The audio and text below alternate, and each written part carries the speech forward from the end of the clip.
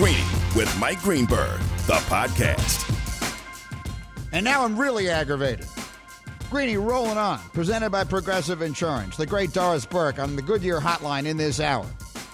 You know, I made a promise to myself I would never read the comments. Don't read the comments on Twitter. It's a bad idea. But I just pointed out this Twitter post that upset me yesterday, and now I just looked at the comments, and I'm 1,000 times more upset. You have any idea how tough a week I'm already having? My son, my baby, my youngest, is graduating from high school on Thursday. It is a weepy, very dramatic week in my life. I am prone to getting very upset easily. I could be moved literally to tears at practically any moment. And then, for those of you just joining me, Stace posts a picture of me yesterday on Twitter, standing next to Dan Orlovsky, in which I literally look like I'm his infant son. I don't know what angle this picture was taken at, but for some reason I look so short next to him, it's insane. And I'm not that short. Now, he is, first of all, very tall. Dan is very tall. And I am a tall man. And I look minute in this picture. Again, it's on Twitter. It's at StacyGSG. So I made the enormous mistake after we just talked about it of checking the comments. Ooh. Here's a comment, again, just in response to this picture. Kyle writes, "Look at little Sparky." Mark writes, "I never realized the height difference." Ramiro writes, "Father and son bonding." DS writes, "Is Dan that much taller?" NY Dragon 69 writes, "Greeny, you are the shortest 5'11 and 3/4 person I ever saw. LOL. JTLA Tiger writes, "Mike looks like Dan's little brother." Ramiro writes, "He does look like your dad. Confirmed." Justin writes, "Dan makes Mike look like a frail old man." What the hell is going on here? Why is this happening to me? So and this is like self-inflicted. This wasn't something that was like printed, like, you know, celebrities will have, like, you know, unflattering pictures posted of themselves like on websites, and they get upset and they sue. You post for this. My wife posted this picture. My wife put this picture on Twitter, and I'm just being mocked. And it just has me in a bad mood. So there's that. Plus, the NBA playoffs stink because the Nets are just killing everybody. They beat Milwaukee last night by 39 points in a game that wasn't nearly that close. They just didn't even pay attention to the regular season. James Harden has played, 43 seconds in this series? And they are just rampaging through this. Listen to how one-sided this is. Kendrick Perkins picked the Bucks to win the series on this radio show. We had him on a week ago or whenever it was. And I said, "Big Perk, who's going to win that series?" He said the Bucks are going to win the series. So I've got him on TV this morning on Get Up. And I say to him, "Big Perk, your team is down 2-0. If you're a leader on that Bucks team, what are you saying? What's your motivational speech to the guys?" Here's what he said. "I've never been in this position where I've been down 0-2 in 2 blowout games. So I don't know what to tell myself. It's been fun." It's been fun. He began by saying, "It's been fun, fellas." That's it. He said it's been fun. That's his motivational speech. He's given up. If he's the leader on that team, he's given up. You play a lot of golf, Greeny. What mulligan should the Nets afford the Bucks? Where should we start? 10-0? 15-0? No, they should load manage. They should load this. That's what they're good at. They should load manage the series. They should. I mean, there's no way Kyrie should play Game 4. Why would he? I'm not sure he should play Game 3. Harden won't play again. Harden probably won't play again the whole playoffs. Harden will just sit there resting his hamstring, drinking a big gulp on the sideline. That I don't know what was he drinking last night. I want someone to get to the bottom of that. I see a picture of James Harden drinking from a straw that literally looks. I mean, obviously it was something, but you know what I'm talking about, right? When you go into, like, I don't know if it's at a 7-Eleven. I don't drink that stuff. But whatever those huge tub of a drink you can get is that has all the ice in it and it's like slushy. Oh, is the it a icy. Slushy? The icy. An icy? That's good. That's is that real what good. that is? Do you ever have those? No. Like the blue raspberry, they have the strawberry. Have I had a blue raspberry icy? Who are you talking to? Fair enough. So no, of course not. But my point is, that's what it looks like, right? I've always seen them. People seem to have those, and they got these huge straws. Like you can barely fit the straw in your mouth. It's so wide. Because, like, the ice is so thick, you can't, if you put it in a little straw, it won't go up there because you can't, that drink won't make it up. He's got a bad hammy. He's got to hydrate. So he's got to sit there. So he's hydrating with a slushie or a Slurpee or whatever it is he'd get there. And they'll load manage, and that's what that playoff series is. So here's the real question. You ask these questions. Greeny's question of the day. Nuno, I'm asking it to you. How is history going to remember Kevin Durant's titles? Now, let me give a little context before you answer. He is an historically great player for sure. I believe he's the greatest scorer ever. He lost in OKC over and over, teamed up with the best team ever to win 2. Now here he is in Brooklyn with these guys. I feel like one title in OKC would have meant more than all the rest combined. So the question is, he's 6 weeks away from being a 3-time NBA champion. How will history, Nuno, remember these titles? I think if Harden doesn't play the rest of the playoffs and they win this one, I think this will be the one they actually give him credit for. I think the other two, it's going to be like you joined a 73-9 team, which was unfair. I think this one he will actually, a lot of guys will be like, oh, Kevin Durant finally got one title. Yeah, that's fair. This one, he came first, right? Like, he decided to come, he and Kyrie together, but he came first. And then the fact that they got Harden is what skewed all of this. Like, if they didn't have James Harden right now, it would feel totally different. So I actually just was looking at a post. I wasn't going to this just jumped into my head to talk about it. Hold on. I was looking at a post. Who posted this? It's ESPN's Instagram account. Posted the question, who would win this series, the Warriors of 2018 or the Nets of this year? And they put up all the pictures of the guys, and the matchups would be epic. All right, so here we go. Who has the advantages? Bubba, let me ask you. I'm going to ask you these questions because many may not know this, but before his career in radio production, Bubba was an NBA scout. I mean, was extraordinarily well regarded in that area, scouted primarily in Eastern Europe, many of the best players that have ever come to the U.S., including Tony Kukoc. So here's my question for you, Bubba. I'm just going to give you the matchup. Who has the edge? Steph Curry, Kyrie Irving.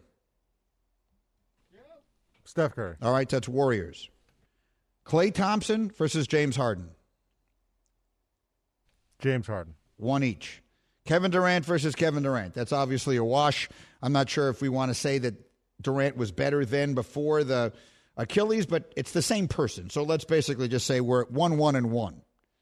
Andre Iguodala versus Joe Harris. Joe Harris. Over Iguodala. Yeah, well, I like Joe Harris. Okay. I would go Iguodala. I like Joe Harris, too. Draymond Green versus Blake Griffin. Draymond. Yeah, for sure. So if indeed you are going to give that one to Joe Harris, which I'm not, but if you were to, and I will defer to Bubba because of his endless expertise in this field, then you would say it's a pretty even matchup. Are the Nets that dominant?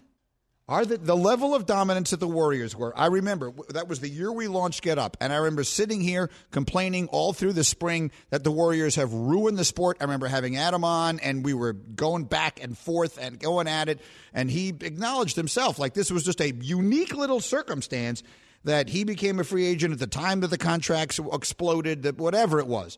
It was sort of a flukish event that allowed that to happen. Is this team that good? They might be as good as the 2018 version of the Warriors. That team lost 5 playoff games. The year before, they only lost the 1. They only lost that 1 game in the postseason. The 2017 Warriors were better than the 2018 Warriors. Oh, so why did they put up the 2018 Warriors? Who knows? I'm not even sure why they used that one as the option. Well, the 2018 Warriors, that was a team that lost 3 games to the Rockets in the conference finals. The year before, they swept all the way through and lost only 1 game in totality. That was the team that just looked like they would never lose a game, literally, no matter what 17. happened. Is your dad's razor older than you are? Get him something new for Father's Day, a DSC 6-blade razor. It's perfect for an extra close, precise shave. Get one now at a store near you or as part of a gift set at dollarshaveclub.com/greeny. That's dollarshaveclub.com/greeny. And that picture with Orlovsky, I look like I'm excited about shaving for the first time. Coming up next, the most disappointing team in all of sports right now by far. Next on ESPN Radio. For the ones who get it done, Grainger offers high-quality supplies and solutions for every industry, as well as access to product specialists who have the knowledge and experience to answer your toughest questions. Plus, their commitment to being your safety partner can help you keep your facility safe and your people safer. Call, clickgrainger.com, or just stop by.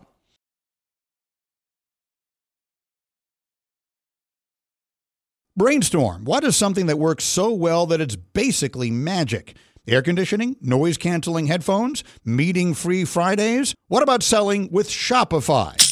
Shopify is the global commerce platform that helps you sell at every stage of your business, from the launch your online shop stage to the first real-life store stage, all the way to the did we just hit a million orders stage. Shopify is there to help you grow. Whether you're auctioning autographed apparel or selling sleek skis, Shopify helps you sell everywhere. From their all-in-one e-commerce platform to their in-person POS system, wherever and whatever you're selling, Shopify has got you covered. Shopify helps you turn browsers into buyers with the internet's best converting checkout, up to 36% better compared to all other leading commerce platforms. And sell more with less effort thanks to Shopify Magic, your AI-powered all-star. Shopify powers 10% of all e-commerce in the U.S., and Shopify is the global force behind Allbirds, Rothy's, and Brooklinen, and millions of other entrepreneurs of every size across 175 countries. Plus, Shopify's extensive help resources are there to support your success every step of the way, because businesses that grow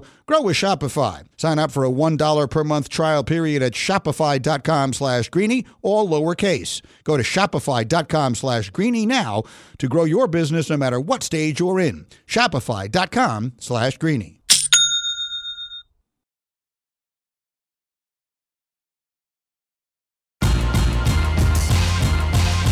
Greeny, the podcast. Greeny with you, presented by Progressive Insurance. Doris Burke coming up in just a few minutes. I got a tweet here that says, Lil Mikey sure is cute. Another one that says, hey, Dad, can I drive the golf cart? All the jokes are coming in fast and furious about how short I look in this picture standing next to Dan Orlovsky. I blame my wife completely.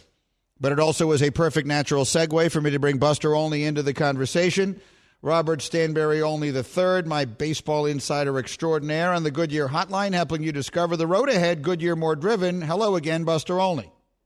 You know, I really appreciate how you deflected the height jokes right on to me. Thank you very much. Well, I don't know if you've seen this picture, but I will send it to you if you haven't. And we took a picture at this golf outing yesterday, and I'm standing next to Orlovsky. I think we must be standing on a hill because, I mean, he's much taller than me, but he's not 2 feet taller than me. And that's what it looks like. It looks like he's standing on a box and I'm on my knees. One way or another, it's very upsetting. All right, Buster, I have two things I want from you today. The first of them is, we're going to get to the second one, and I want to spend a little time on that, but give me a general response to the first one. The most disappointing team in American sports right now is the New York Yankees, who your friend and mine, Mr. Hembo, was telling me before the season started was the most prohibitive favorite that he could ever remember there being in any league, and now here they are, and they stink. So give me a quick synopsis, Buster, of what is wrong and what, if anything, can be done to solve it. The offense is the worst in our lifetime, which is so contrary to the Yankees that we've seen basically, since Babe Ruth was dealt to them from the Boston Red Sox. Look, every year they always rank in the top 4, 5, or 6 teams in runs scored.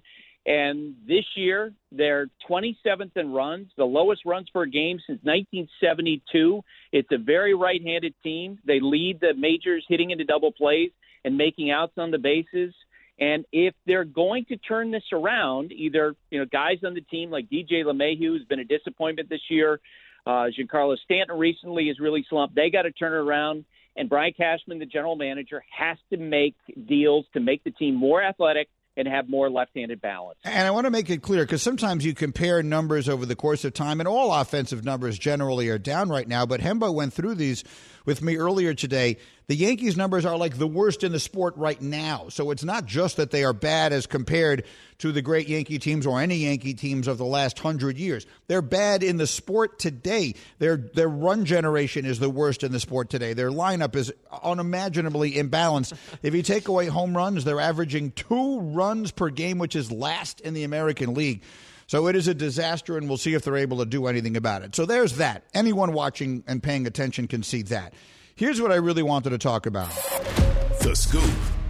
Buster, I've been following you and reading your work on this on ESPN.com and elsewhere. I'm sure a lot of baseball fans, casual fans, are following this foreign substance controversy and are not really 100% clear on what it means.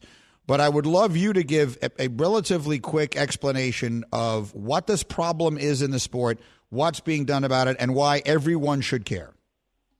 Okay, there is a rule that pitchers are not allowed to have foreign substances and use foreign substances when pitching.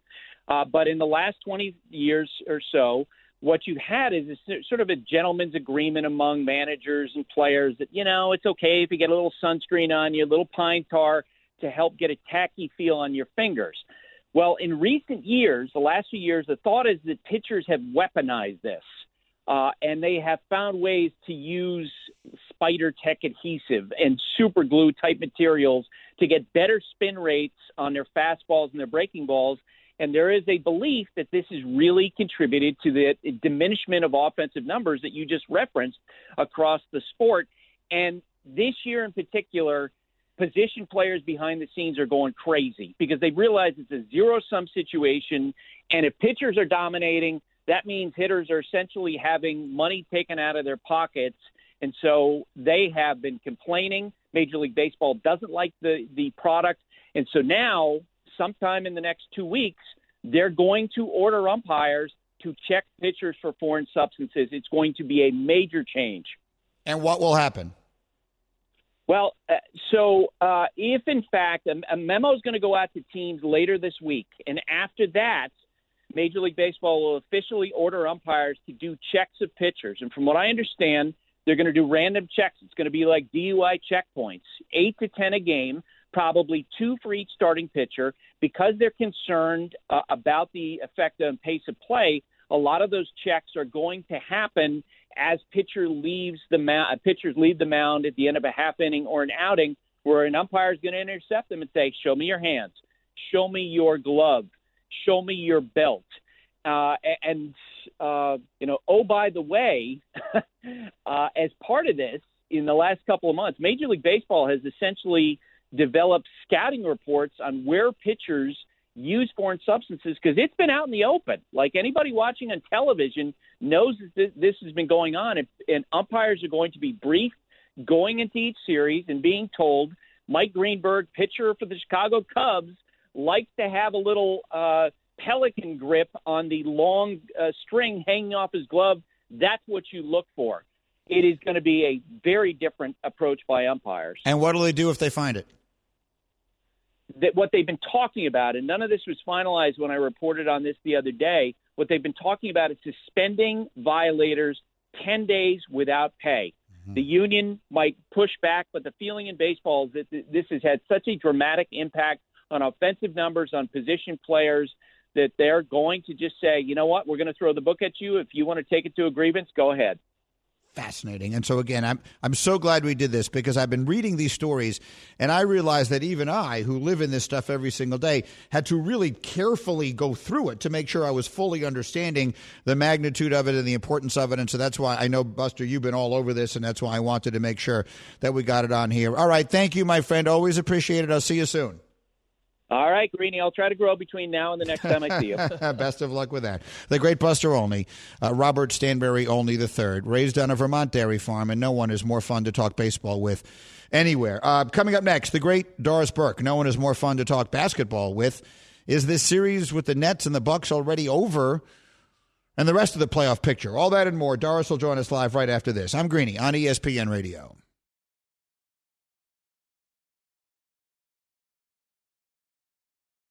Shopping for Mother's Day is usually a challenge because you wait until the last minute, but Macy's Gift Finder makes it incredibly fast and easy to find the right gift just in time for Mother's Day. Whether you're shopping for your sister's first Mother's Day or your fashionista mom who loves to make a statement, Macy's Gift Finder has so many great gift ideas that you can easily pick out something special to celebrate them both. You can shop by price, anywhere from $25 and under to $100 and under. You can also sort by category like fragrance, handbags, and more, or gift lists, like for the mom who has everything, pre-wrapped gifts or gifts for grandma. Find top brands like Studio Pro Model Beats headphones, Polaroid cameras, and Samsung smart TVs. So what are you waiting for? Mother's Day is May 12th. It'll be here before you know it. Macy's has the perfect gift guide to make picking something for mom easy this year. Head to Macys.com/gift finder today. That's Macys.com/gift finder.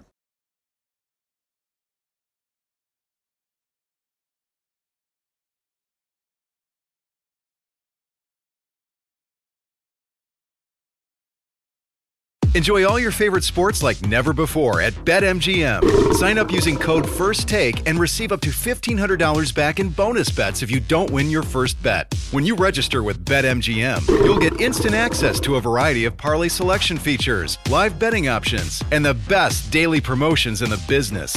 And with BetMGM at your fingertips, every play and every game matter more than ever. BetMGM and GameSense remind you to gamble responsibly. See BetMGM.com for terms. This U.S. promotional offer not available in D.C., Mississippi, North Carolina, New York, Nevada, Ontario, or Puerto Rico. Gambling problem? Call 1-800-GAMBLER in the U.S. Call 877-8-HOPE-NY or text HOPE-NY 467-369 for New York. Call 1-800-NEXT-STEP in Arizona. For Massachusetts, 1-800-327-5050. For Iowa, 1-800-BETS-OFF. For Puerto Rico, 1-800-981-0023. For West Virginia, visit 1-800-GAMBLER.net. First bet offer for new customers only. Subject to eligibility requirements. Rewards are non-withdrawable bonus bets that expire in 7 days. In partnership with Kansas Crossing Casino and Hotel.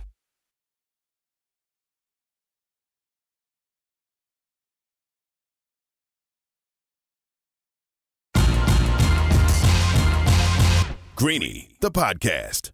Greeny with you, coming to you live from above the Heineken River deck at Pier 17. The great Doris Burke live in 30 seconds talking hoops.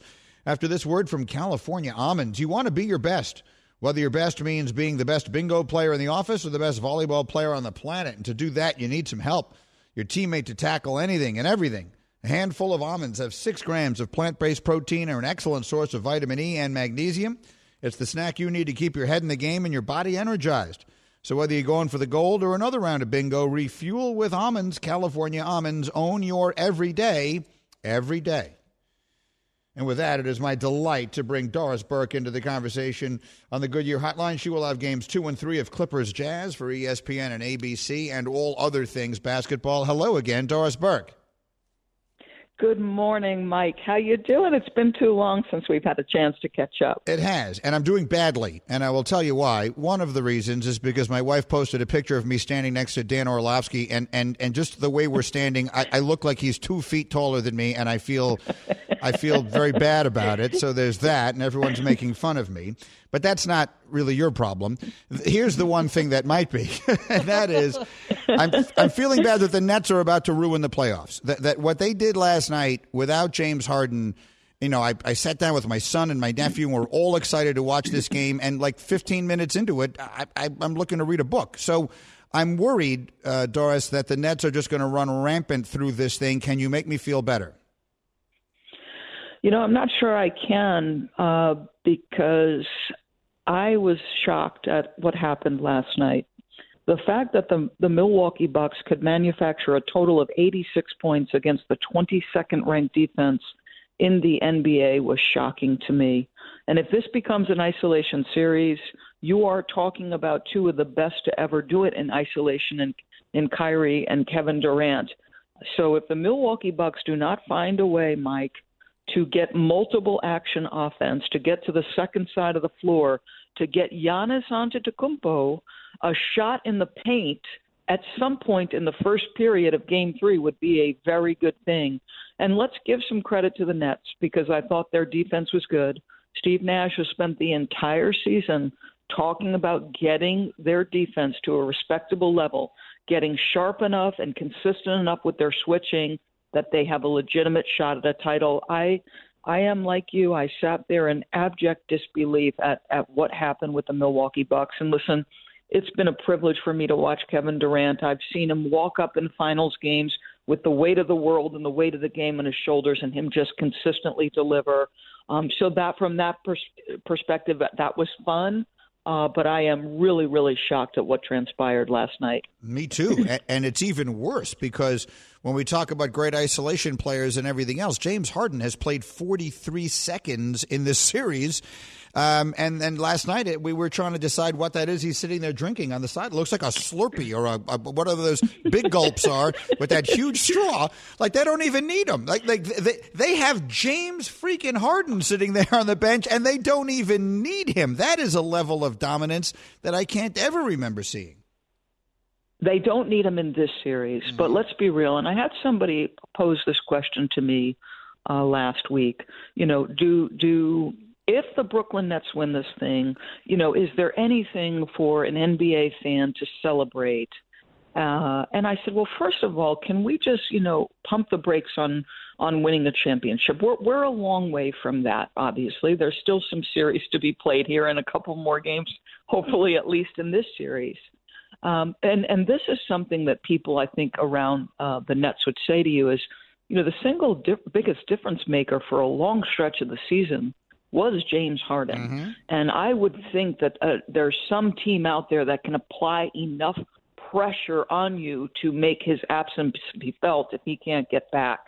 And it's difficult, right? I know the first two games have looked easy for the Nets, but winning an NBA championship is difficult. There will be challenges ahead, even if the Milwaukee Bucks don't provide it. So I'm hopeful to see James because and you know this, Mike, we've watched James be a virtuoso on the offensive end, absorb all the criticism. Is he fun to watch? He dominates the ball, et cetera, et cetera. Luka Doncic now facing similar criticism in some circles about how much he dominates the ball. But the fact of the matter is he has an opportunity to maybe change the narrative on what has been a brilliant individual career. So I hope he gets a chance to get back and participate. Me too. And I'd love to see them in a real competition. Greeny and the great Doris Burke, who's with me. On TV this morning, both Jalen Rose and Jay Williams with me were critical of Giannis. And his lack of aggressiveness and some of his limitations, which are quite simply, he's an unbelievable player, but he is not a good shooter. And in the NBA today, that is more important than it's ever been. So as you watch him right now, what can he do to get Milwaukee back in this series? Yeah, I thought I saw a level of passivity that was surprising, especially in light of the playoff failures from a year ago. And they came in as an organization, top down, understanding that this season was really a referendum that would be, they would be subjected to at this exact moment in time. So you spend an entire season being uncomfortable, doing things defensively you haven't done yet, and you don't look ready for the moment. Those are facts. They have not looked ready. And I think they were guilty last night of something you see sometimes consistently in the playoffs, particularly for a team that's operating at the point in history in which the Bucks are, having dominated regular seasons, Giannis winning multiple MVPs. They tried to do it individually. They played a lot of one-on-one basketball, and I go back to my original point. If this is an ISO game, fellas, you are in trouble. You've got, and Giannis has to be more assertive and aggressive. They've got to be able to play off their defense, get some stops, get out in transition, have Giannis, at the cup quickly and putting all the pressure he can on. But yes, and let's be real. And this is interesting to me because anytime, Mike, you go to the Bucks practice facility, which we've not been able to do, but anytime you watch Giannis practice and shoot threes before, he is excellent. He can do it. Yes, it's a shot that takes time to manufacture because it just the way his shooting motion is, it takes time. He can do it. It's a mental battle for him, right? And when defenses are consistently giving you a cushion and just saying, go ahead, prove it, like you're having those doubts in your mind. And even though you've put in the work and from a physical standpoint you can do it, they're challenging you to prove it. It's not the first time. It won't be the last time. And until he does it, well, you better get used to it because the floor will be shrunk. You will be facing multiple bodies when you come near the paint, as Bruce Brown did consistently last night. Those guards are going to be digging down and forcing you to kick it to open shooters. And, oh, by the way, Chris Middleton had better start to make some shots on those kickouts because it's the only thing that's going to allow Giannis to get his opportunities. So there's a lot of blame to be around, but the flaws in Giannis's game, yes, they're exposing them. Prove it to me. You're giving me some hope. This conversation with Doris Burke is giving me some hope. I had given up hope, and now you're giving me some hope. So we'll see if it goes that way with the Nets in the East. As I mentioned, Doris will have games 2 and 3 of Clippers Jazz for ESPN and ABC in the West, which feels as wide open as I can ever remember anything. It's a conference that Golden State dominated for a while, and then LeBron last year, and now here we go with all of these teams with very little history and a whole lot of talent. As you sort of sit back and look at the 4 teams in the West, big picture right now, who do you like? Who do you think, if everyone plays their best, who's the best team? Well, if you don't mind, could I take it in another direction? Sure, of course. Because I think it's so on point for the modern era of the NBA. So we have talked a lot, Mike, about the three-point revolution and how much value there is placed on that shot. Mm-hmm. And for old schoolers, it's frustrating. For Pop in San Antonio, it's counterintuitive to build your offense from the outside in.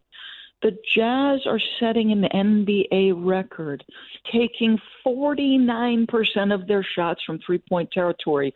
They have leaned all the way into the three-point revolution.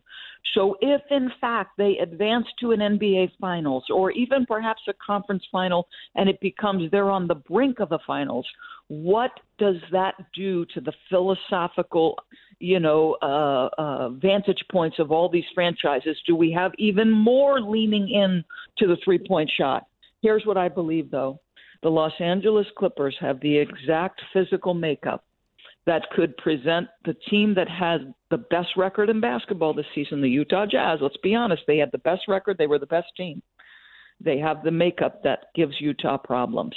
They are switchable across positions because you have to play Rudy Gobert. You don't have to consistently downsize. And the absence of Mike Conley means Paul George can guard Donovan. Kawhi Leonard can be on Bojan Bogdanovic. You need guys who can get off the dribble, who can touch the paint and can spray it out to the shooters. So if Mike Conley doesn't play, I like the Clippers to advance. And boy, what momentum they would have going into a Western Conference final. And listen, it's about shot making for Utah. Can they make enough threes? It's been about that the whole way. So that particular matchup fascinates me. Me too. And that's such excellent analysis of it. And, I'm sure that as you sit here and are going over all of it, you go back to that Game 6 that Kawhi has the other night. And that really is the stuff of legend, right? I mean, it tends to happen in Game 6. It's Clay's Game 6, LeBron's Game 6. Now Kawhi has that. He's a two-time champion and has been the MVP of the finals twice. But that, to me, was one of the best performances I've ever seen from him. Yeah, and he's been able to function in the way that he is perfectly comfortable, correct? All season long, because perhaps, they just managed to stay just enough under the radar to make Kawhi settle in. And he is a brilliant two-way basketball player, and he'll be prepared. And I guess the one thing I would say is, okay, he had to expend a lot of energy. So if you're the Jazz, you've been off since last Wednesday. Is that ready or is it rust? And then Kawhi Leonard, think about what he had to do in that first round just to dig them out of there. What's his energy level? I would assume he's 100% fine. I just think the Clippers are going to make the Jazz a one-on-one basketball team because of their switchability.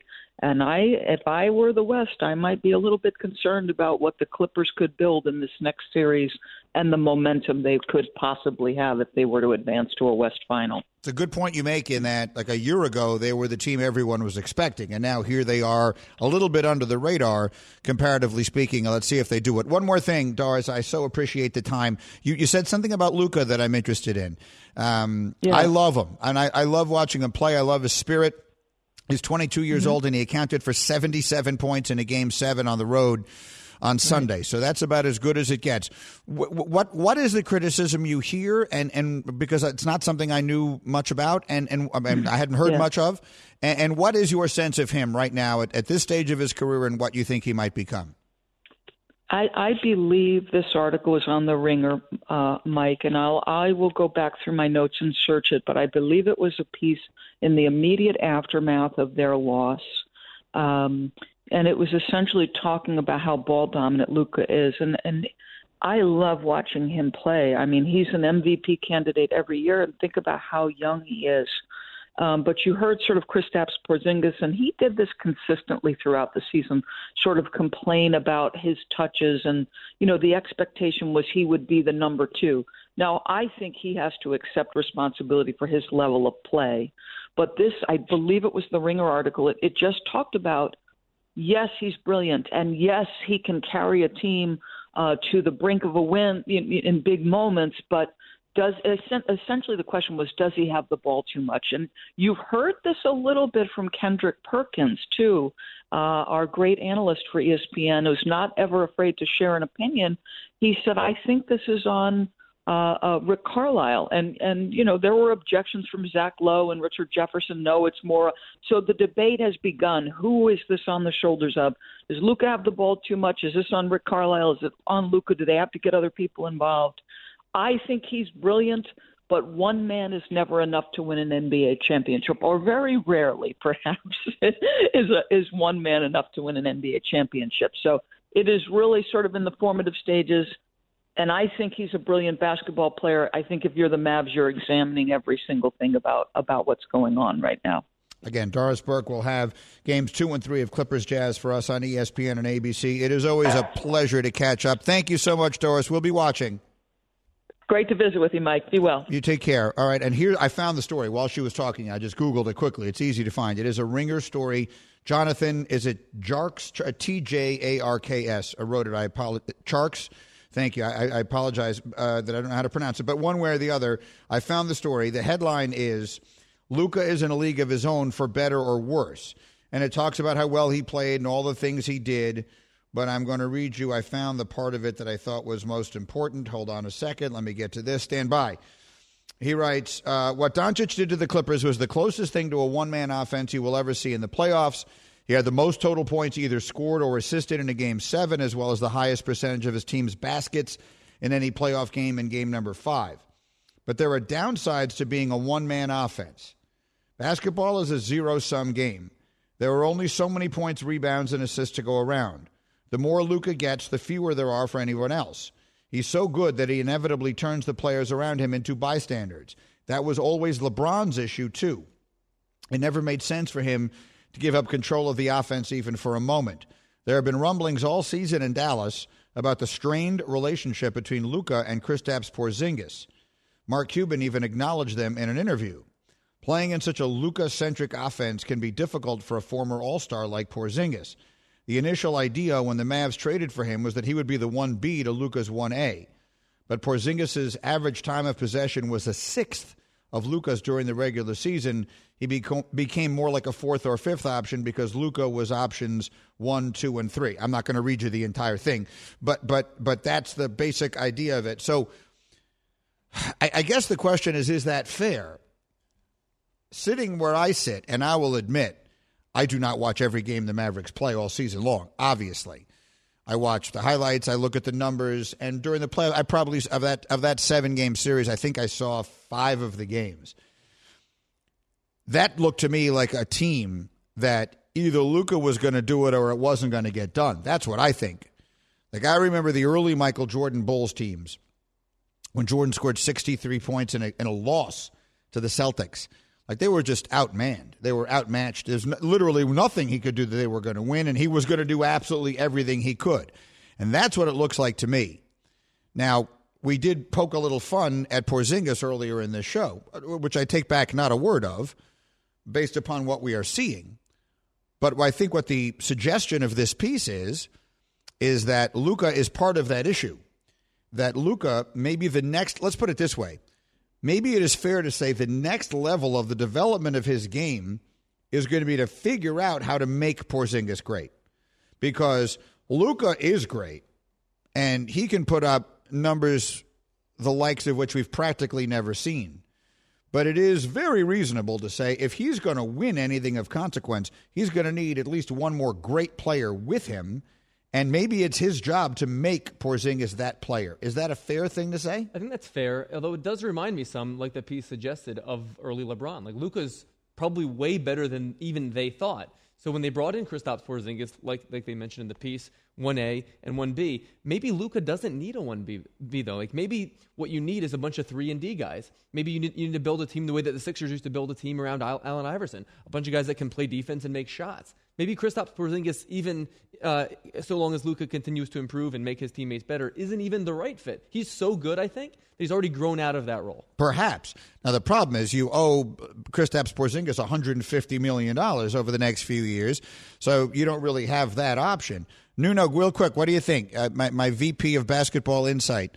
Nuno, what do you think? Is any criticism of Luka Doncic coming out of that series, in your opinion, fair?